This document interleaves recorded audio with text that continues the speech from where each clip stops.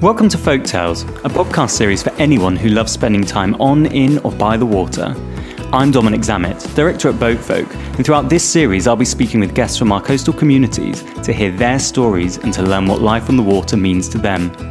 Today we join Colin McLean at Haslar Marina, who's been speaking with Alan Watson, OBE, Chairman and Captain of the magnificent 80-year-old war vessel HMS Medusa. Based at Haslar Marina, Medusa has a significant history, and Alan gives us a flavour of the role she's played in defending our waters throughout the years. Let's hear what he had to say. Oh, good afternoon, and today we are talking to Alan Watson, OBE, Chairman of the Medusa Trust and the skipper of HMS Medusa, a good friend of Haslar Marina and thankfully a good friend of mine. Good afternoon, Alan. Oh, good afternoon. It's a pleasure to have you on board. I wonder if you could tell us what the plans are for this fine lady that we're sitting on today. Well, this year we're hoping to get back to something a bit more like normal operation. The last couple of years have been a bit sort of constrained. And the thing we're planning at the moment is to go down to the Channel Islands over the Liberation and VE Day period. It should be quite exciting. We do one long deployment each year, usually 2 to 3 weeks, and that's likely to be this year's. Absolutely fantastic. Good to see the boat actually back in use again, because she was sitting alongside. But you did a lot of painting and sorting out some woodwork this year, haven't you? I believe you put some new mines on the side. Yeah, she's looking quite smart. We've built new depth charge racks, new depth charges. In fact, they look so real, we've had to write inert on the bottom just in case one floats away. So one of the things that's changed her appearance is that we've put her back to the camouflage scheme she had at D-Day. And you'll see that there's a white line along her. The sort of go faster stripe, and the bow is now white, or a slightly off-white. And the idea behind that was that the go faster stripe cancels a shadow that's cast by the robbing strake, makes her less visible, and the white at the bow masks the bow wave. So from a distance you can't tell if she's stationary or moving, and that confuses the opposition's gunnery. Absolutely brilliant scheme. Yeah, I noticed that on the way down. I thought that was just like an undercoat, but it does look very smart on there. It does it actually work? Has it been proven to work? I'm waiting to look at her at a distance when we get to sea.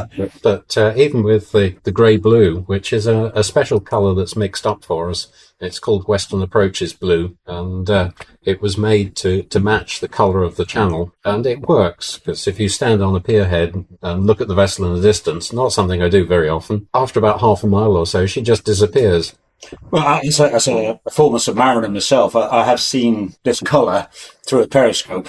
And yes, it does just look like a blur at best. It sometimes looks like a big wave. Very difficult to see, but I would think about the white line might sort of bring it out a bit more. I'm not sure. Yeah, we're waiting to see how effective that is, but we've matched the original photographs, so it is correct. I've got the original camouflage scheme drawing, and I've got samples of all the paint that was used wartime.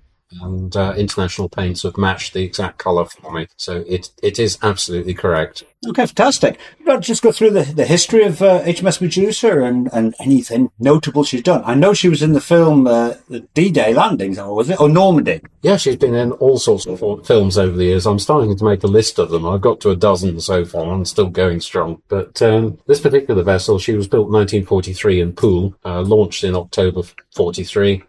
Commissioned right at the end, and the class of vessel were intended for offshore screen to keep submarines away from harbours. She did everything except that, really. A fairly early thing she did was she was at Slapton Sands for one of the D-Day practice runs there. Fortunately, the one that went right, not the one that went wrong. And then shortly afterwards, a few weeks afterwards, then she was tasked with going across the channel 2 days before D-Day and marking the entrance to a minefield. So she sat right on the edge of a minefield across the other side night before D-Day, and minesweepers homed on this vessel to cut through, and then she had to stay on exactly that spot because the entrance was only a quarter of a mile wide, and the entire invasion fleet for Omaha Beach homed on this vessel and went through.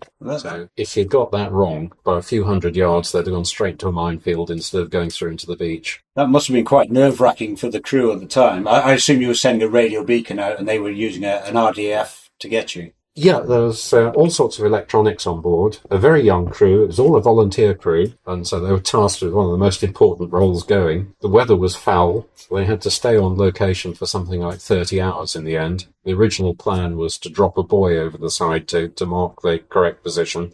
they dropped the buoy over the side and it promptly sank. So they had to stay on location. But she was bung full of very secret electronics to help her find the position and stay on position. And she was equally full of explosives, because the instruction was this vessel must not be captured. The instruction to the captain was that if there was any prospect of capture, he was to blow the vessel, and if necessary, the crew as well. Well, that's quite serious days then, really, isn't it? Yes, I think that would make me a bit nervous. I know she's. I should say that we are sitting inside the lovely vessel at the moment, and even in the marina here, she's rolling a little bit. So, what's she like out at sea?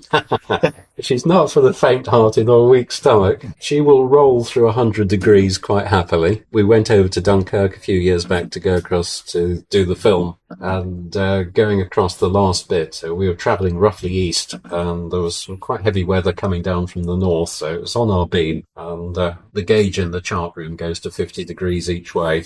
And the bubble was hitting the end stop quite hard. It's a very fast roll. There's a roll period of only a few seconds, and it will throw you off your feet. I can feel it in here, and I'd say I'm an ex-serviceman myself, so it doesn't tend to bother me too much, but you can definitely feel that movement. Yeah, but what sort of power have you got? What sort of engines have you got on here then? Well, she's still got the original fit of engines in here, and the design of the vessel was for anti-submarine, so she didn't need to be fast. Everybody seems to think that she's a very fast vessel, but she was actually built for endurance, and so it's a very, very efficient hull. It doesn't need an awful lot of power to push her up to a maximum speed of 11 knots. And so there's two big diesels in here, 8 cylinders, 3 litres a cylinder, and made by a firm called Gardner's. They had a huge reputation for really efficient diesels. Well, they earned it. 80 years old and they're still going. Well, it's like any diesel engine, as long as you look after it, it goes on forever, don't they? Yeah, and she's a double diagonal planking, is she? Yes, that's right. Yeah, she's all wood. Again, from a distance, people think she's steel, but she's all wood. Virtually the only metal bits on board are the engines and the guns. And the planking is double diagonal, which means that there's 2 layers of planks at 45 degrees one way and 45 degrees the other way, and then a membrane in between the two, and thousands upon thousands of copper rivets holding it all together. Does she flex at all? Is there any sort of flex in it? You can feel that. Yeah, she must flex. If you made this hull rigid, it would crack. Yeah, I before my Navy days, I was in the SE Rescue on the TTLs, target towing launches. Yeah. Same thing, double diagonal, but they used to slam into the waves rather than, because they were fast, they were designed for speed. Unlike this lovely lady. So how many volunteers do you have at the moment, do you know? The whole volunteer team runs to about 40, but some of those are ex-crew members from years ago, people that want to stay in close touch with us. And I guess out of the 40, roughly half are active on board. They form the maintenance team, the crew for operating, tour guides, and pretty much anything that needs doing. And we're always looking for other people. No prior experience required. So they don't need any experience of being on a boat. You're quite happy to teach them anything they need. Yeah, absolutely. We've got a whole mix of people. Some are ex-Royal Navy, some are ex-Merchant Navy, and some just were interested. Yeah, absolutely. Yeah, it's just something that attracts attention, certainly. Yeah, we get 2 or 3 new volunteers each year, but we're always welcome. And huge mix of people on here. Just straight off, there's software engineer, a couple of artists, although people will accuse us all of being artists, but that's a different sort. A few engineers, all sorts, all walks of life, really. Absolutely fantastic. Well, we always see a good crowd down here on a Saturday morning when you have your work parties. And I think most of them, 99.9% of them, have all got a good sense of humour as well, which I think is essential when you're doing this sort of thing. It's pretty much the only qualification required on here. Yeah. As we used to say, if you didn't like it, you shouldn't have joined up. Yeah. It's a fine line. There's a lot of leg pulling goes on, mine as much as anybody else's, but it's all good-natured. And as long as it stays good-natured, it's all part of the whole sort of ethos and mix. And I understand now you're doing burials at sea and other services as well. Is that something that you encourage now? Yeah, we haven't advertised it greatly, but people that come to us, we happily do that. I've got one coming up in about 3 weeks' time. A gentleman called Alan Penny, ex-wartime skipper. He retired and lived his last days in Canada, but he put in his will that he wanted to be scattered at sea from HMS Medusa. Oh, that's actually And after he died, his son contacted me, and we've arranged that. And he's flying over from Canada with his dad's ashes. We'll go out to sea. And if anyone else wanted that, what do they do? Just go to your website and Just make any contact. quote there? Yeah, just contact us. Yeah. As a principle, we've never charged for it, quite simply because we'd never turn anybody away. But we're very grateful for a contribution because it costs us to run the vessel. Oh, it's certainly not cheap to run a vessel like this. I know that, certainly. So what are the program you got this year? I think we had a quick scan through it earlier. But, The usual program for the year is a mix of day runs, weekends, and one long deployment. We'll always have a long weekend round at Buckler's Hard. They make us extremely welcome round there. We're open to the public there. We take part in events dotted around the place, really to give the public a chance to come on board. So we tend to take the vessel to the public rather than the public to the vessel. We're a coded vessel, which means that we can do charters and take groups of people out. And we do quite a bit of film work as well, for which you also need to be coded. Absolutely. And what sort of maximum number of people you would take on a charter if you were interested? The coding allows me 15 people on board, but realistically I need a crew of 7. So we always work on the basis of 8 passengers. Okay. But if a group comes along that are by nature mariners, we can occasionally push that to 10 and 5, but 8 and 7 normally. 8 and 7 days normally for a good figure. Okay. I think we'll probably just call it a day on that one, Alan. Thank you very much for talking to me today. I trust you're going to stay here at Hasler for the future. Be delighted to, if you'll have us. Oh, I don't think we're going to get rid of you. Thank you very much.